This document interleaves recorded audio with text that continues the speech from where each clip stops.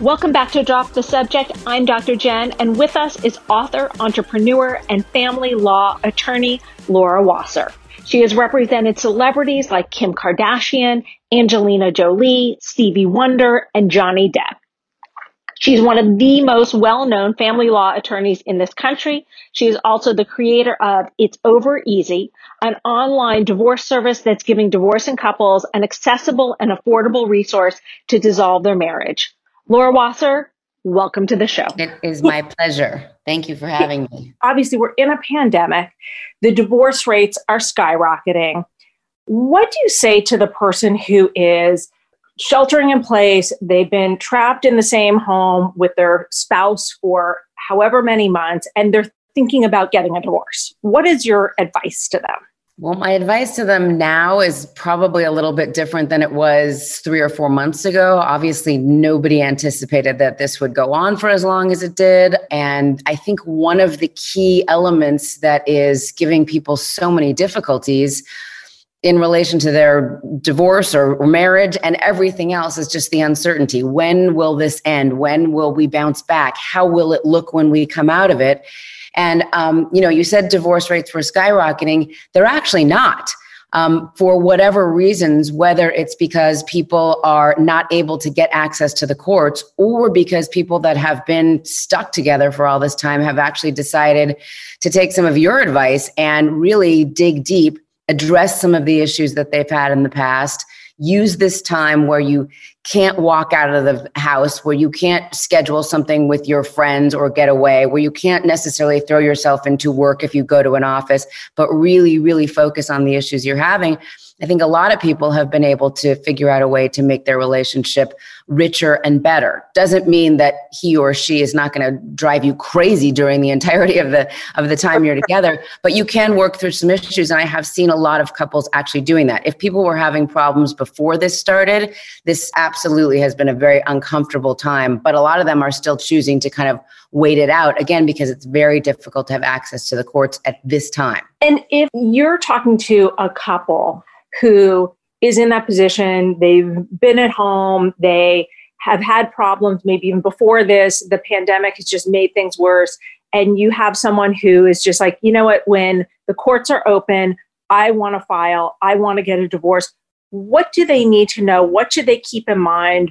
What notes should they be taking? Calls should they be making? I would say one of the most important things, and just so it's clear, the courts are open. They're just super backlogged. So that's why a lot of people have been doing things online divorces, online mediation. That has been a huge tool right now. That is one of the things I would say is explore your options, educate yourself, figure out what this may look like for you, both as the result of being during a quarantine period, but also just what are the next steps? I mean, that's why we created It's Over Easy, because in addition to being able to do your divorce online, there is a wealth of information about what it will look like. Remember the book, What to Expect When You're Expecting? It's Over Easy is kind of what to expect when you're divorcing. We give steps, there's blogs, there's information so that you know, what it might look like. Obviously, everybody's situation is different, but also that there's a community of people who are either going through it simultaneously or have gone through it, and you can lean on them both for mental health issues, for financial planning. But what I would say to people is, do remember that this is someone that is most likely going to remain in your life even after this business transaction, this legal, matter has been resolved. So take that into account, because if you're going to be co-parenting with them, or you still have, business interests with them in terms of partnerships, you don't want to burn your bridges there. And you also don't want to spend an inordinate amount of time, money, or negative energy on this if it is something that, again, you're going to have to still be dealing with this person at birthday parties, at weddings, at school conferences, etc. And can you explain a little bit more about what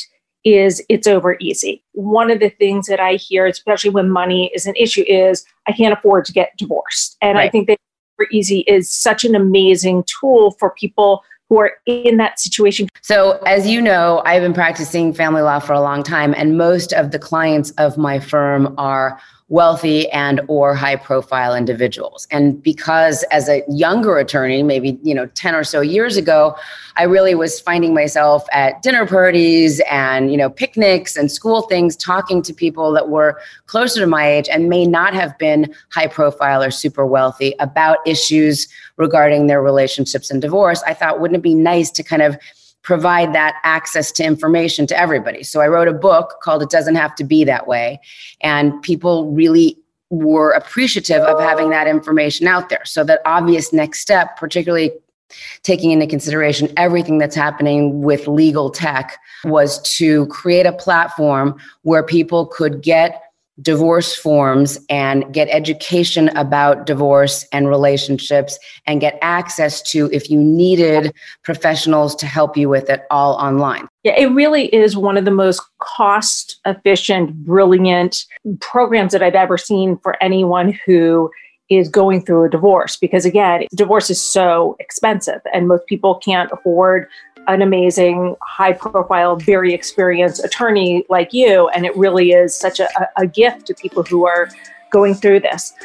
Laura, don't go anywhere. We're going to go to a break. But when we get back, I want to talk to you about co-parenting and how we manage that, especially during COVID times. Drop the Subject, the new Channel Q. I'm Dr. Jen Mann. Welcome back to Drop the Subject. I am sitting in for Allie and Dr. James. Right now, I'm talking with Laura Wasser. You've probably seen her in the media a million times. Pretty much every celebrity who has gone through a divorce has worked with Laura because she is such a brilliant family law attorney.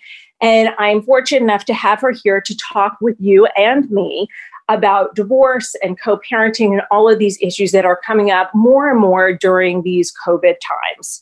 Thank you, Laura, for being here. Thanks for having me.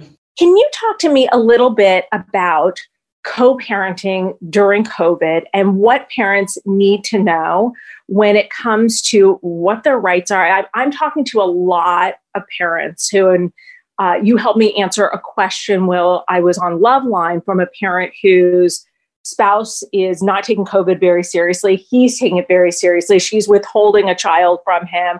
He's worried that when his child came back into the house that they would be exposed to the virus. It seems to be the thing I see the most, where one parent doesn't take it seriously and is making choices that are dangerous and risky that could expose the child and the other parent to the virus. What are our rights and how do we deal with this? So when this all first started, Jen, we came up with around the country kind of task forces with judicial officers and family law practitioners and mediators and mental health professionals to talk about how we're going to deal with this. Because of course, yes, there was a ton of people saying, what do we do? What do we do? What do we do? This, he or she isn't doing it the way I would do it. And not only does it expose our kids, but then it exposes whoever else is living in our home as they come back and forth. And remember, at that time, it was right around spring break. So you had kids that were in other circumstances going to be traveling to see their non-custodial parent. We then moved into summer. We talked about a lot of remote learning issues. Which home are they going to be learning at? And now as we start the school year again, this is coming up over and over again. How are we dealing with these co-parenting issues? And I did write an article for it on the It's Over Easy Insights blog called Co-Parenting During COVID.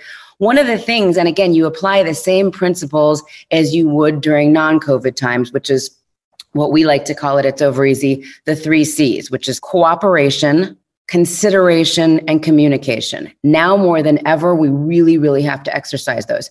For consideration, even if one parent doesn't feel as angst-ridden as the other about hand washing, mask wearing, social distancing, gatherings, etc., you really have to consider the other person's feelings. You may not feel that way, but this is a co-parent of yours. You're going to know them for a long time. You don't want to put your kid in the middle. So you have to be considerate of their feelings. And even if you may not feel as anxiety ridden about it as they do, you need to make it a concern of yours because it is a concern of theirs.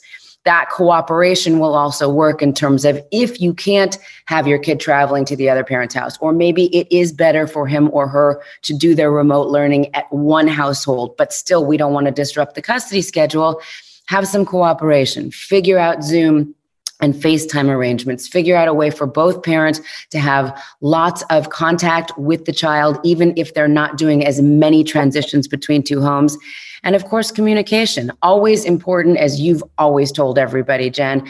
But this time, really make sure you're doing it in a way that's loud and clear, and perhaps in writing, because if you cannot work through your issues, I think it's very important to have a written record of how you have requested certain things, how you've made your desires and your anxieties clear. If you do have to end up going to court, having those written communications will be helpful. And so what the task forces have said is try to keep everything as consistent as possible. Try not to use this as leverage if you're a parent, and try to really exercise those 3 C's. It's so true. And I wish that everyone exercised those 3 C's. It's unfortunate that there are a lot of parents where, besides the fact that it's contentious, where one person is just not cooperating. Do you think, as a family law attorney, like, let's say you have a family where one parent, they've documented, they've emailed, they've done all the right things, hey, I'm concerned about these things. This is a risk, please don't take Susie to the wrestling match where she's going to be spit all over and breathed all over by other kids. The numbers are really high. And then that parent takes Susie to the wrestling match. Susie gets COVID, then brings it back to the parent who is more conservative, and they get ill and have medical bills. Are there going to be lawsuits? Like, how does this play out once we're further along in this process? Is that something that you think is going to be happening? I do. And we've talked about this as well. I mean, look, one of the things that I tell people is there will be a day of reckoning. We can be uncertain all day long, but at some point, all of this will come to fruition. So God forbid Susie actually does get COVID and does pass it along and whatever else. But even if she doesn't, you still have those emails that you wrote saying, please, please, please be considerate of the feelings and the situation. And he or she still takes Susie to the wrestling match. Then you now have a case to put in front of a judge saying they're not being the more considerate co-parent. They're not being the more conscientious co-parent. They may not be acting in our children's best interest, and this is something that needs to be looked at. Or they didn't let me exercise my custodial time, and so I have this much makeup time. There will be a day of reckoning. Judicial officers are really starting, as we're getting back into courts, to slam people who are using this one way or another to their advantage and really putting their children in the middle and making it an uncomfortable situation. In terms of the transmission of a disease, that's not a family law matter. That's more of a tort. So just like giving somebody herpes if you knew you had it and acting recklessly or irresponsibly, or any other sexually transmitted disease, I believe that there will be at some point civil actions that people will bring against each other saying, you did not act conscientiously, you took my kid, or you exposed me to this. The problem, as with any of those tort cases, is how do you prove where they got it? And so again, I'm not a civil attorney. I don't do that kind of work. I think you will see some of that.